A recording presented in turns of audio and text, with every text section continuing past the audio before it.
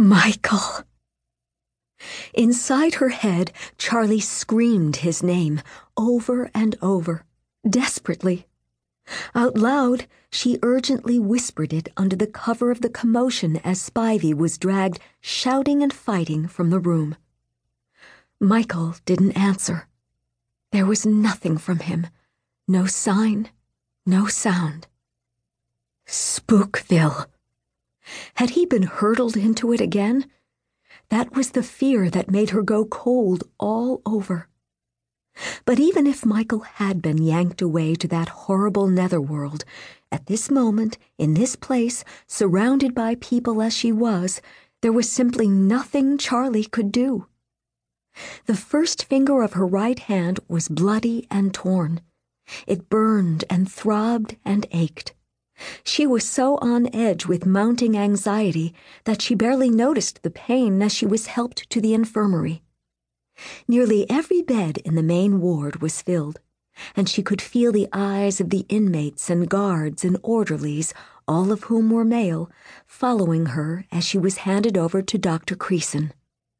By the time he had finished treating her, the injury was the least of Charlie's concerns.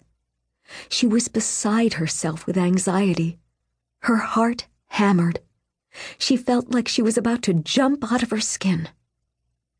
And not, as Creason clearly assumed, because she'd just been brutally attacked by a serial killer.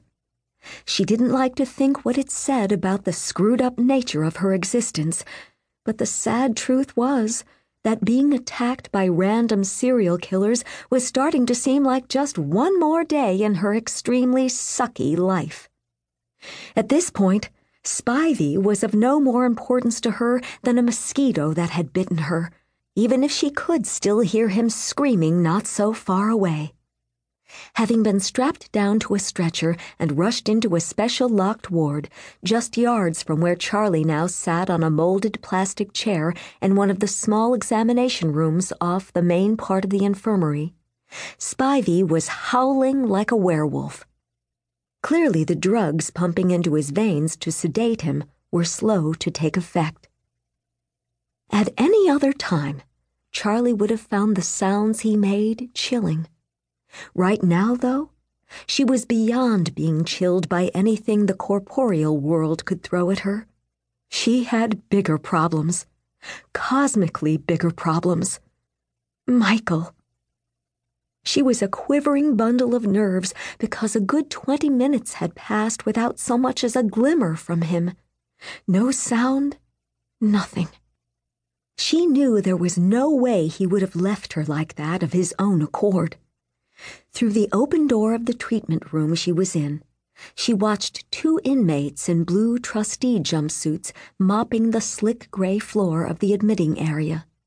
The trustees were inmates nearing the end of their sentences who had earned the provisional trust of the guards and thus were given more freedom within the prison, as well as more responsible jobs that required minimal supervision.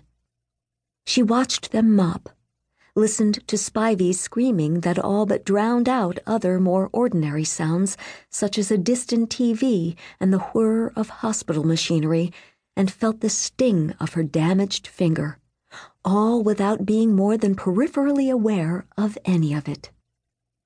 The thought that Michael had been sucked up into the horror that was Spookville, never to return, was becoming all-consuming.